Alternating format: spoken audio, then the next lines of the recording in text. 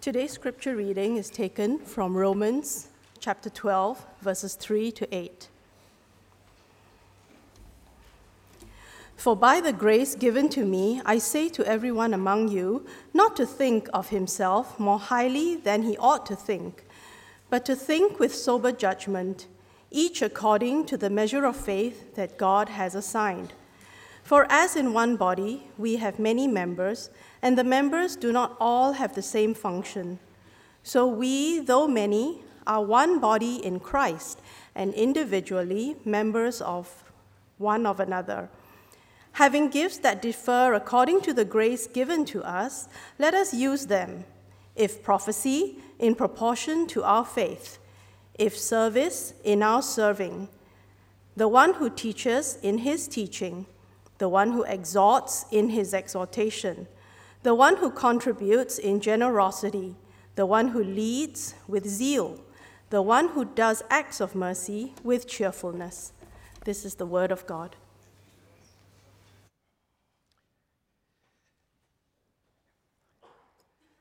Thank you so much, Wendy, for reading God's word for us. And now that we have platformed the anxiety of young parents everywhere, let me tell you about my dreams. I have recurring dreams. I don't know if any of you have recurring dreams, but I do. And in my dreams, I am personally traumatized. I mean, traumatized to the point where that dream wakes me up, and then once I'm up, I am just up. And initially, I begin to examine the dreams, not interpret it, just because the same dreams happen over and over and over. I was awakened this week with one of those dreams. And in that dream, I'm flying a plane, heading towards some object that ordinarily you wouldn't want to head toward. And I am in my dream flipping every switch, worried about the anxiety. I don't know how to fly a plane. How did I get here? And in the middle of my dream, my co-pilot, instead of helping me, suddenly becomes my former supervisor. Some of you have heard him preach here, who is saying to me, this is not going to look good on your performance evaluation. And as we get closer and closer and closer, I wake up. Now, I suspect it has something to do with my hidden anxiety. Hidden no more.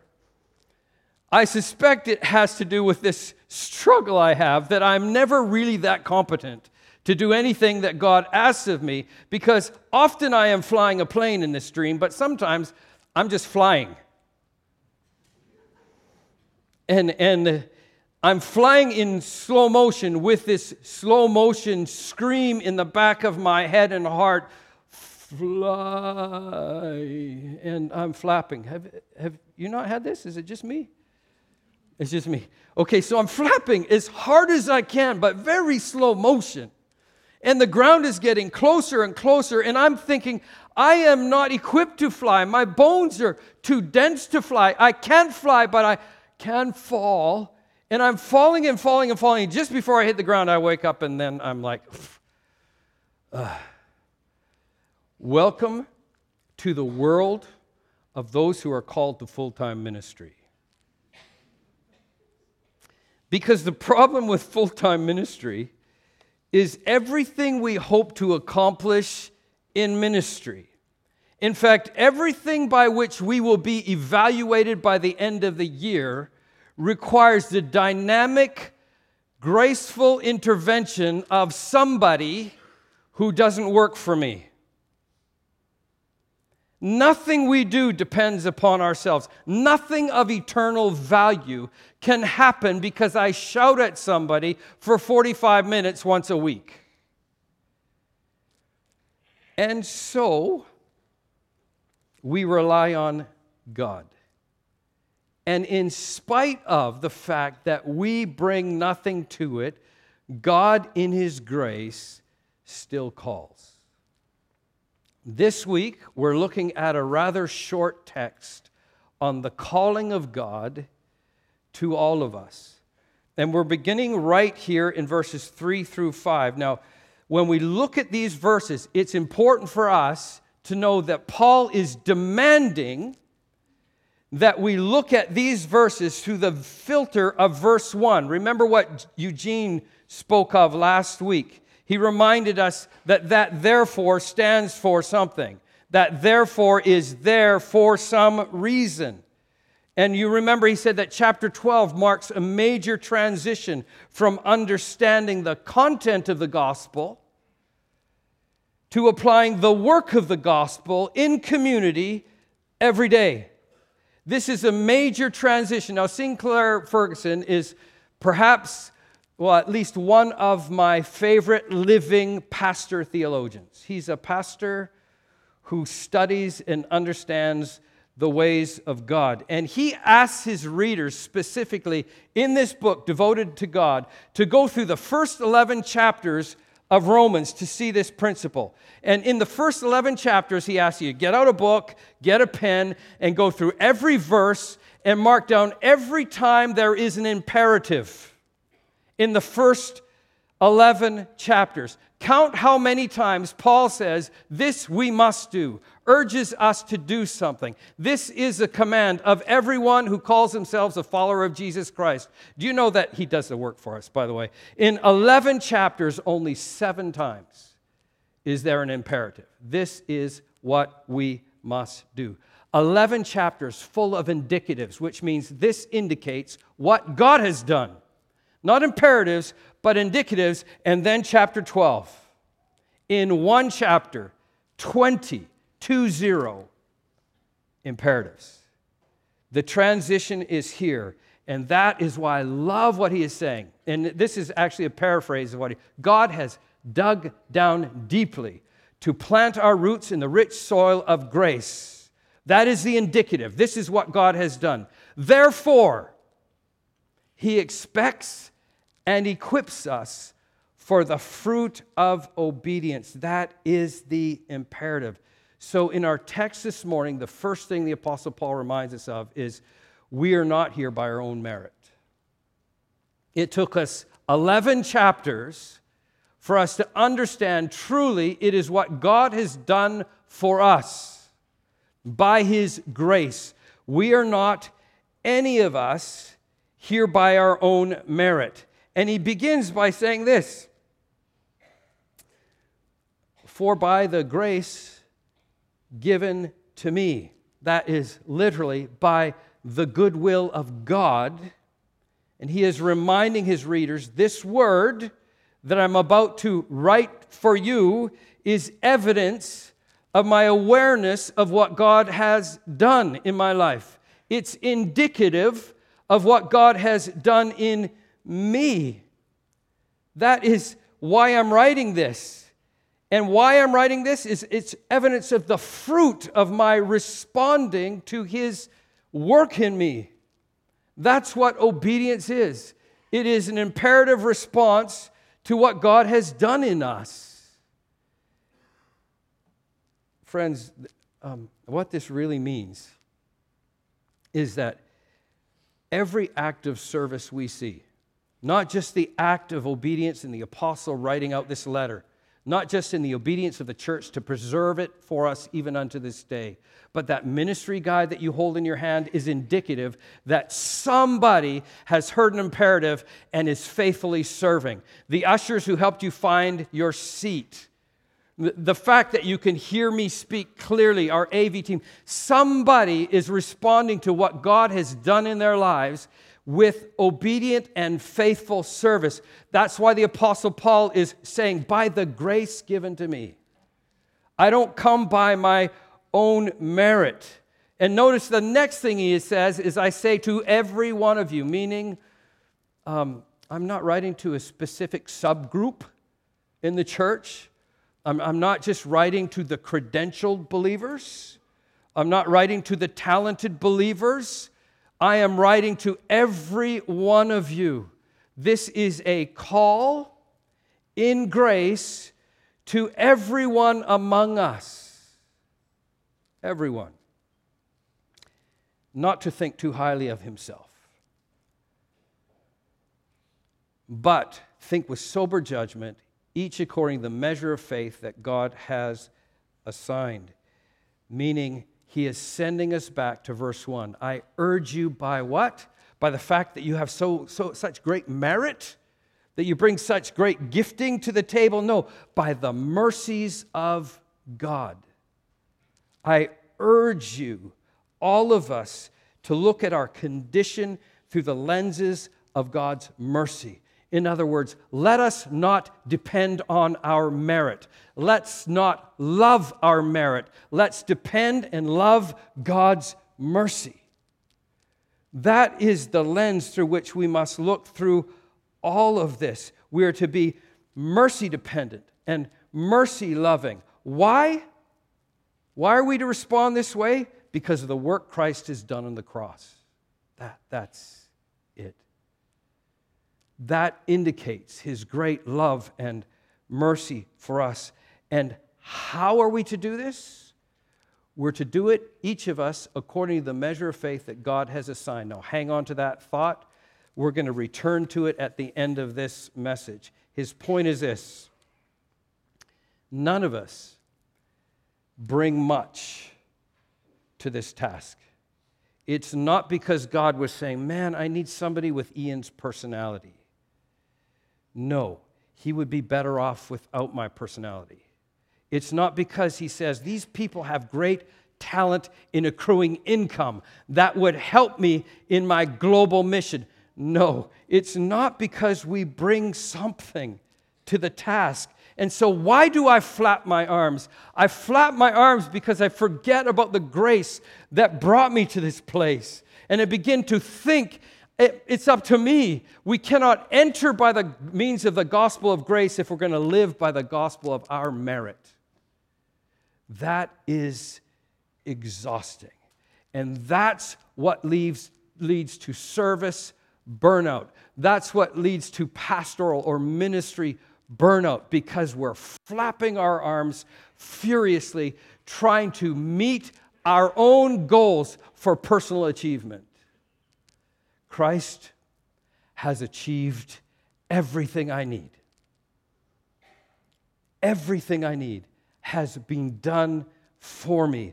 Love this mercy. Here's the words of Augustine, a 4th century church leader.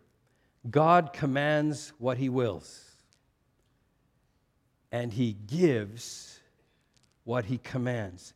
This is good news. It means even though we're not here by our own merit, we are here on purpose. Every one of you is not here just because you decided this might be a good day to be in church. Every member of GBC is here on purpose.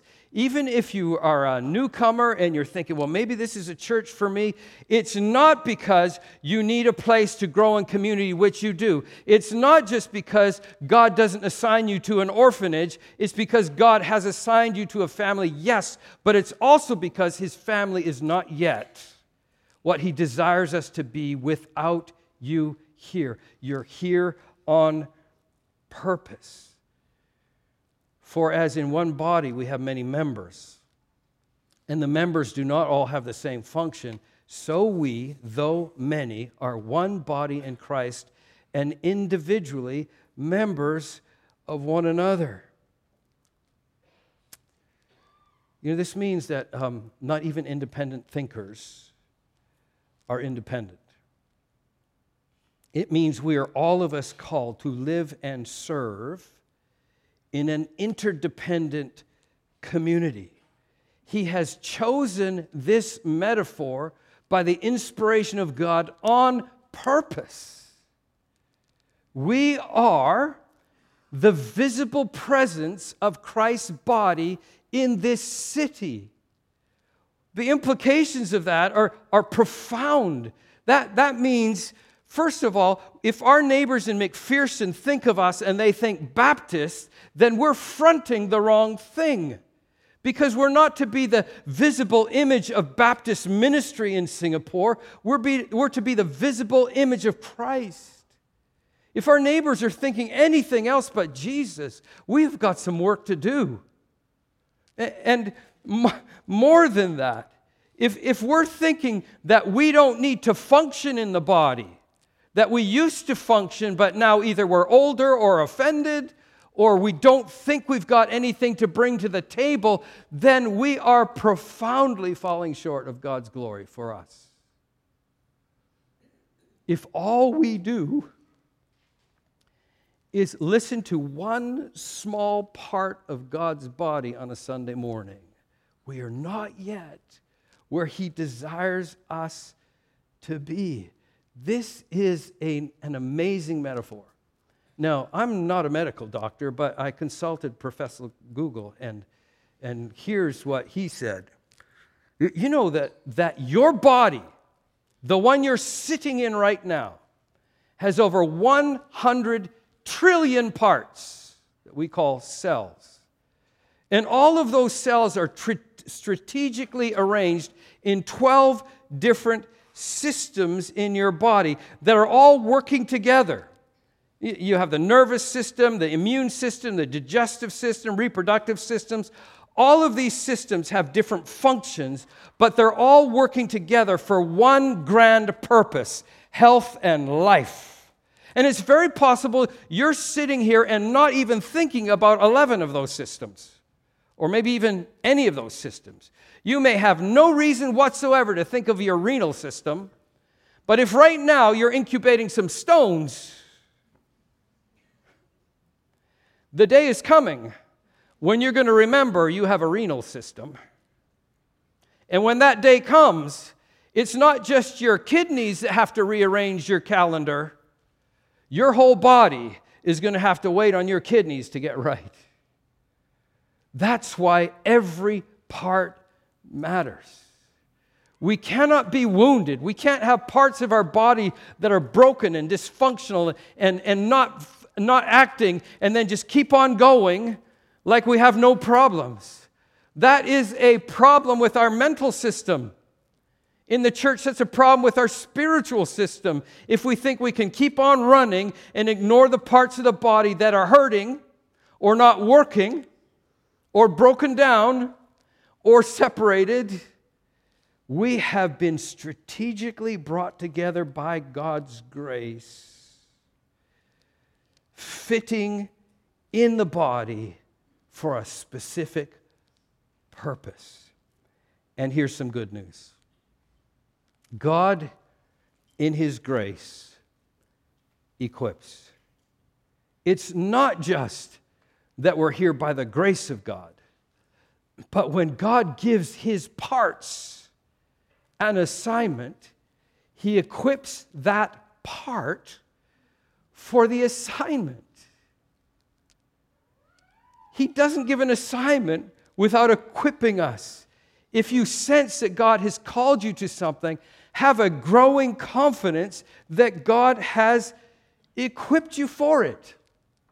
So if this is true, if God has truly called us to enjoy Him, to glorify Him and enjoy Him forever, then we've got to believe that He has prepared us for this very task. That's why we exist. We can grow in confidence then that He has given us these different gifts so that we can what? Use them. So, number one, once we have surrendered all of our high thoughts about ourselves. Number two, once we have been filled with the wonder of God's mercy toward us displayed on the cross. Number three, once He has done His transforming work in us, He surprises us with grace gifts that we didn't earn, that we can't learn and don't need to learn, so that we can serve Him with joy-filled purpose. Having gifts, though, according to what? It's not according to how long I've been in the church. It's not according to my personal need to have platform time. It's not according to the status that I bring to the role. It's according to the grace that God has given them. That's indicative of His work. So use them. That's imperative. Now he's going to give us a list of these. I'm going to go over them briefly. We won't have a lot of time to unpack every one. But let me say that, first of all, this is not an exclusive list. He's giving a representation of these gifts that he gives to his parts that he has placed on purpose by his grace so that we might fruitfully and joyfully serve him. If you want to check out another partial list, you can look at 1 Corinthians chapter 12. If you want to look at an additional partial list, you can look at 1 Peter 4. These are all partial lists. If prophecy, in proportion to our faith. That's ESV. And let me just be clear. A prophet is someone who speaks forth the words of God. It is not necessarily somebody that predicts the future. However, if the Word of God says something about the future, then that is also true. A prophet, though, is simply someone who is gifted to respond to the famine spoken of in Amos chapter 8. The time is coming, saith the Lord, when there will be a famine for food, not a thirst for water or a hunger for food, but a hunger for the hearing of the word of the Lord. This generation is desperately in need of someone who will stand up and say, this is God's word. This is not Ian's word, it's not Ollie's word, it's not Eugene's word, it's not our opinions, just simply this is God's word. And now let me complain again about English.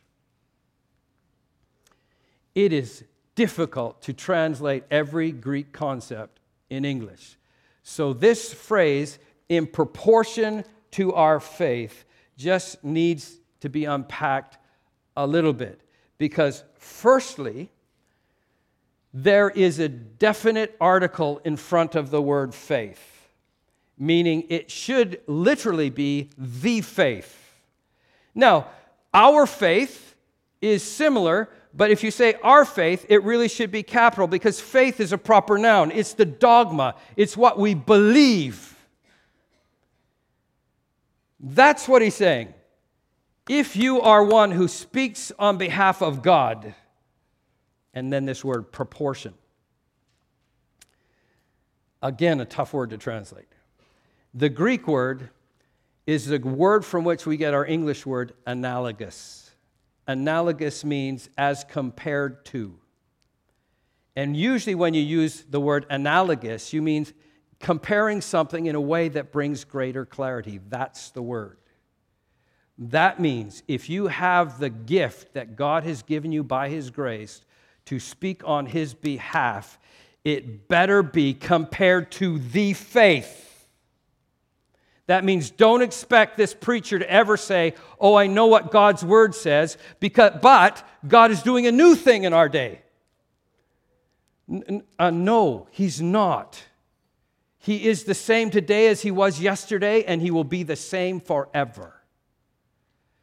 His word and my word should be analogous, should be indecipherable. That's why the Apostle Paul said, don't be afraid to scrutinize what I preach. Ensure that it stands up to the Word of God. That is how you know if this bro really does have the gift of prophecy. If you have the gift of service. Now, let me say about every one of these gifts, all of us are called to speak God's word to one another. All of us are called to sing God's word to one another. That's why at GBC, what we sing is important. It's not about the tunes we like. It's not about the performance. It's about, are we speaking God's word? Corporately, all of us are asked to speak God's word to each other. But some will be gifted joyfully to be more fruitful in that ministry. And the same is true in service. Some among us will be gifted, especially in their service, in ways that give them greater joy and unusual fruitfulness in their service. And then third, one who teaches will be known by his teaching. And let me be clear. Teaching does not mean Bible Wikipedia. It does not mean, here I am, I'm going to give you this Bible information, now repeat it back to me. This is not what the original audience believed teaching to be. This gift means God has given you understanding of His Word in a way to apply it to the listener's life in a way that can be seen. The New Testament preachers, or Jesus, did not primarily teach through seminars. Just like the Asian philosophers didn't sit down his disciples and say, let me teach you this 3-hour seminar, then I will call you my disciples. No, they observed the teaching in the life of their teacher. That is New Testament teaching. When faithful obedience to God's word can be seen, when a teacher stands before those who are watching and says, imitate me as I imitate Christ. That is the gift of someone who is joyful and fruitful in the gift that God has given them. The one who exhorts will be known by his or her exhortation. This word is parakaleo. You know, a parakaleo was actually an individual in an athletic event who was not participating in the event. He or she was on the sidelines of the event. And as the marathoners came by, they would run alongside their favorite and target him for courage, shouting, "You can do this." Calling out courage in somebody. That's what encouragement is. And I totally get it. We're Singaporean, and criticism is helpful. I agree. It's just not a spiritual gift. When you live in a culture like mine, Canadian, we're insecure, so we're definitely critical. You notice encouragers. I'm the product of people who ran alongside of me, even when I was stumbling, especially when I was stumbling. And they would shout in my ear, whisper, "Ian, you're more than this. God is doing something in your life." This is the joyful, fruitful gift of encouragement. And I'm a part of that fruit. I am evidence that somebody in my life had that gift. The one who contributes. I need to say a word without pointing fingers at TV evangelists. This is also a very specific word in Greek. The one who contributes. It's interesting that this word could be interpreted simplistic to the simple-minded one. But that's why knowing a little bit of Greek can be a little dangerous. Because what it really refers to is those who live a simple life. They live simply on purpose so that they can give liberally. It does not mean that every person in the church should be told to give your last dollar. Seed your faith with your dollar in our ministry. That's not what Paul is saying. He is saying there are some in the church that God has gifted to live simply. I'm not afraid to say that my dad was one of these men. And I often thought he was a simpleton. That's on me. We got gifts of clothes and books for birthdays and Christmas. Every Christmas, clothes and books. Every birthday, books. I made friends just so that I would have toys to play with. My dad was extraordinarily generous, and in order to be that way, we lived simply. The one who leads. This is a tricky one, right? But let me just be clear. This has nothing to do with Western concepts of leadership. That's why I hate that I have 7 boxes in Vancouver full of Christian leadership books. which are just plagiarizing Western leadership principles and telling Christians, you should be like Alexander the Great. Really? He sat in his horse and ordered his men into slaughter. That's who we call great. This is not the kind of leadership that the New Testament talks about. This word literally means in Greek, and again, it takes a lot more words in English to translate it, stand out in going first. And zeal means hurry, speed. It's not really the word passion, although we associate it with passion because those who run out and do stuff typically have passion. You see, a Western way to do leadership is for the pastor to stand up and tell all of you, go out there and reach our neighborhood for Jesus Christ. But a Christian leader, gifted with leadership, is out there reaching neighbors for Jesus Christ. That's just what Christian leadership is. And sometimes Christian leaders, you know, I've heard this in so many Christian leadership seminars. Guys, if no one's following you, you're not a leader, you're just out for a walk. Okay, that's a funny line, but Christian leaders go out for a walk. They don't do opposition research. They don't check in the polls to see if everyone's for it. They're so convinced by the worthiness of the task, and they're equipped with joy for the task, they just go. They just do it. And finally, a mercy. The one who does acts of mercy with cheerfulness. You know the most common concern about this? In QCM at 11 o'clock, we're going to be talking about our compassion ministry. The biggest concern, the most common concern about this kind of ministry is, how do you know you're not being taken advantage of? Am I right? We need to be good stewards. How do you know someone's not on the take? So you may have heard me say this before. I know it happened at least twice.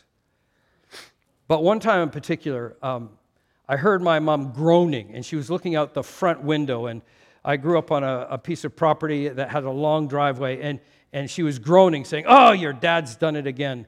And I looked out the window with her, and there was Dad walking up the driveway.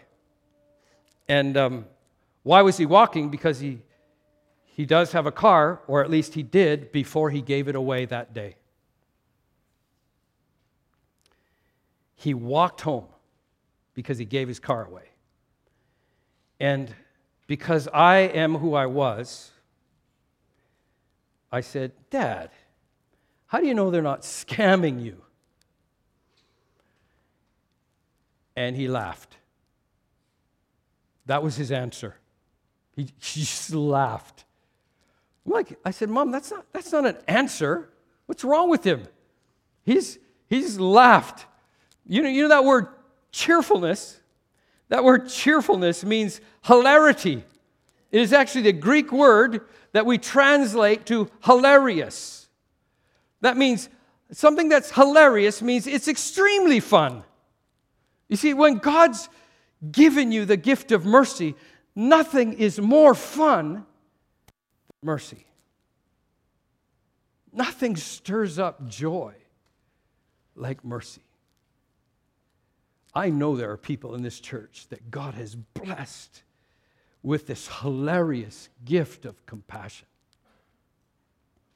Showing mercy on people who don't have what we have, who don't have the capacity to do what we can do. You are here by the grace of God on purpose. Every one of us are called in some way to engage in every one of these gifts. But there are some of you who have been specifically gifted by God's grace for your joy and for His glory. So, the apostle says, use them. Here's one last thing I want us to notice. What is the measure that will help God feel pleasure over these gifts? What measurement does the pleasure of God use? It's surprisingly not in the competence. It's surprisingly not in the excellence. Nowhere in this text does the Apostle Paul say, preach excellent sermons.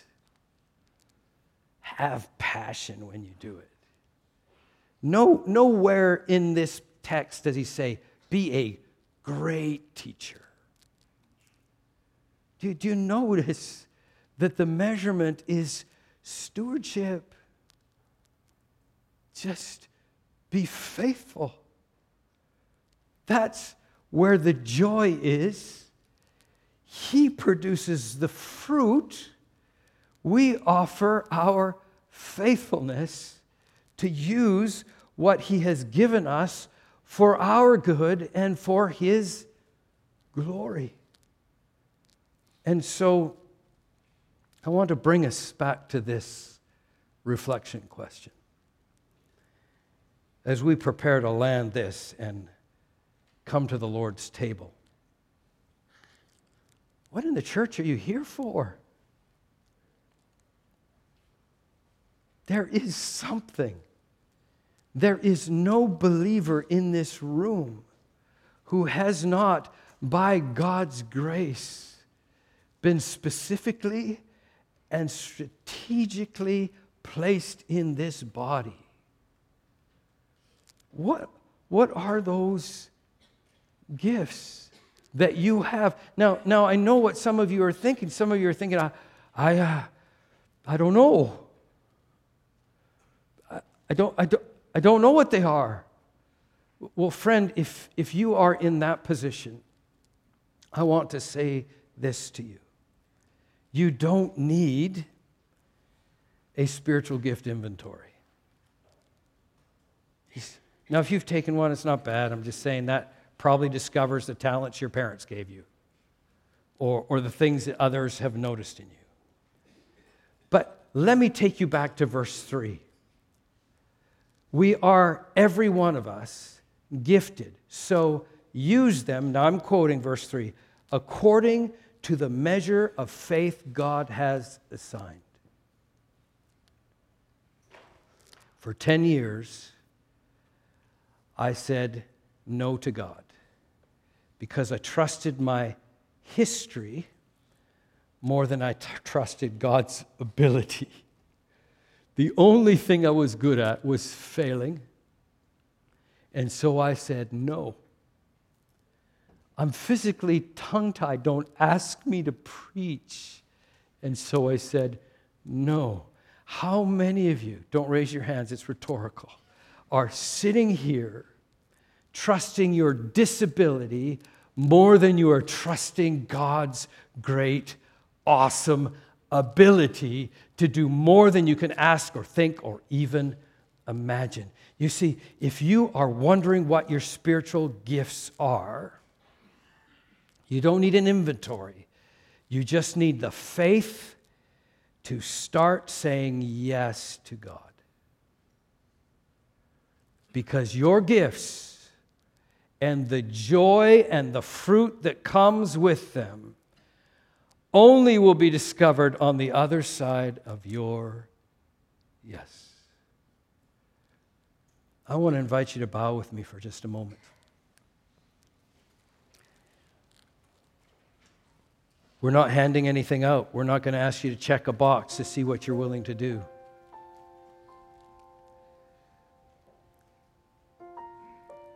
But as you think about what in the world and this church are you here for? Could you just agree? It's something. There is some reason. And then, as we prepare to come to the table, remembering the indicative, what Christ has done, how will you respond to the imperative? And so use them. Is there something in your life that's in the way? Some harsh word, some broken relationship? This is a time when God's people are called to examine our hearts. Remember the price that was paid for our forgiveness. And then turn. Just right now in your heart. Turn back and say, oh God, I am not my own Savior. I need you. I turn to you afresh. I confess that I am in need, not only of the things that you have already done, but I need to be useful to your glory, to build up the body of Christ, the visible image of Jesus in this place. Oh God, will you not get me off my bench and give me something to do? Because today, I'm saying yes.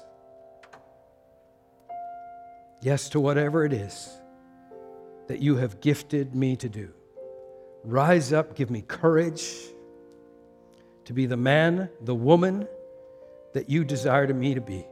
Useful for your pleasure, for your glory, to build up your body. Thank you, Father, that you are a God who responds to the cries of your people. Thank you that even when we don't know how to pray, just our hearts turning to you moves you in mercy to work in us your glorious gospel. So, Father, as we come to your table today, we remember the sacrifice of Christ. We remember that the good news is this, that while we were yet your enemies, Christ died. We weren't pursuing you. We weren't looking for you. And Christ died for us, made peace between us and the Almighty, so that you might come to us, fill us with joy and peace and life everlasting. This we celebrate in Jesus' name. Amen. As those who come to help me serve, as they come to the front, I want to say, because I recognize that many of you may come from a background that is different than ours, I want to say clearly that we do not practice closed communion. That means you do not need to be a member to recognize the body and blood of Christ. If you consider yourself to be an authentic follower of Christ, we welcome you to participate. But if you have something in your life that you feel, I just don't feel right about it, then let it pass. Everybody at this moment should be cultivating the garden of our own hearts, not looking at what you're doing. So just feel free to either take or not, as God gives you liberty. I'm going to invite Pastor Eugene to lead us in a prayer for the bread. Let's pray together. Gracious Father, we thank you and praise you indeed. We thank you for the gift of your Son. We thank you that He laid down His life in order to redeem not those who were loving, but those who were unworthy. And Father, we thank you for this life that you have so graciously given to us, entirely out of your love and mercy. And Father, we thank you for this bread that represents the body of Christ broken for us. He died so that we can be brought in. And we thank you that by His sacrifice, we can become members of His body, given new life and given gifts that we can use for your glory. So Father, we pray that as we eat, fill our hearts with joy, fill our hearts with deep thanksgiving, and help us to eat together with great thankfulness to you and great worship to you. We pray this in Jesus' name. Amen.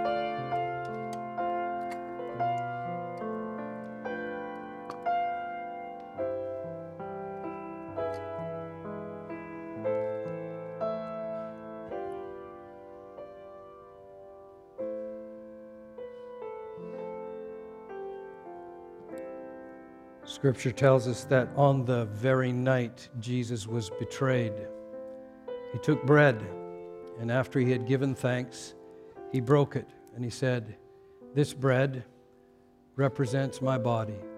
Do it whenever you take it, in remembrance of me."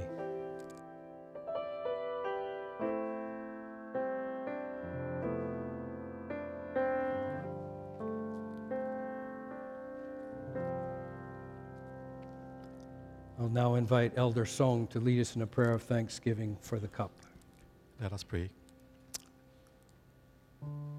Our Father, as we prepare to take the cup, we want to pause and take a look backwards, inwards, and forwards. We take a look backwards at the cross, where your Son was suffered, spilled his blood, and died. for our sins. We want to look inward now, Lord, as we search our hearts and bring before you sins in our life, and ask that you will forgive us and cleanse us from all unrighteousness. Then finally, Lord, we want to look forward to the day that we will feast with you in your kingdom. So we come with gratitude, and we pray that all this truth will shape and motivate us to live in a life that is worthy of the gospel. We pray all this in Jesus' name. Amen.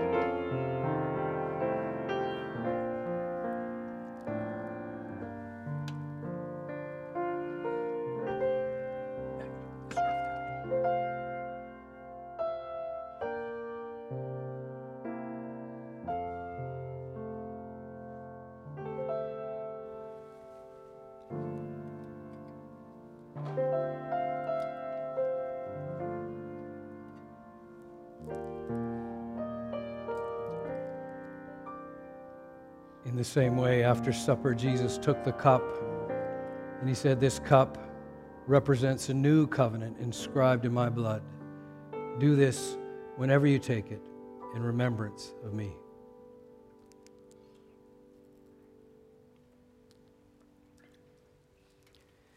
Now, the Bible doesn't say this, but if you will hand your cups to the aisles, the ushers will pick them up. What God's Word does say is that immediately after supper, the disciples sang a hymn together. And then they went out. And that's what we're going to do. So I want to invite you to stand with our worship team as we close our time together. Let's worship Him together.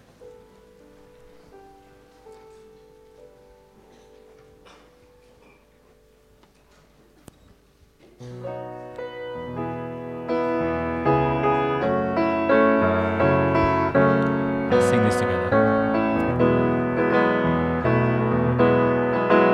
Come, O Christians, be committed to the service of the Lord.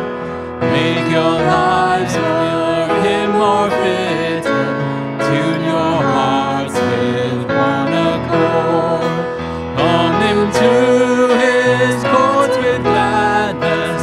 Each is sacred whilst renewed. Turn away from sin and sadness. Be transformed with life anew. All the time and talents given, they are gifts from God above, to be used by Christians really to proclaim His wondrous love. Come again to serve the Savior. Tithes and offerings with you bring. In your work with Him find favor, and with joy His praises sing. God's command to love each other is required of everyone, showing mercy to each other.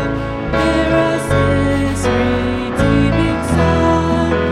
In compassion He has given of His love that is divine.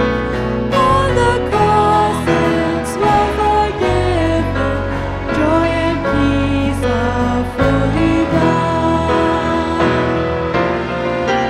Come in praise and adoration, all who on Christ's name believe. Worship Him with consecration, praise and love will you receive. For His grace give Him the glory, for the Spirit and the Word, and repeat the gospel story till the world His name has learned.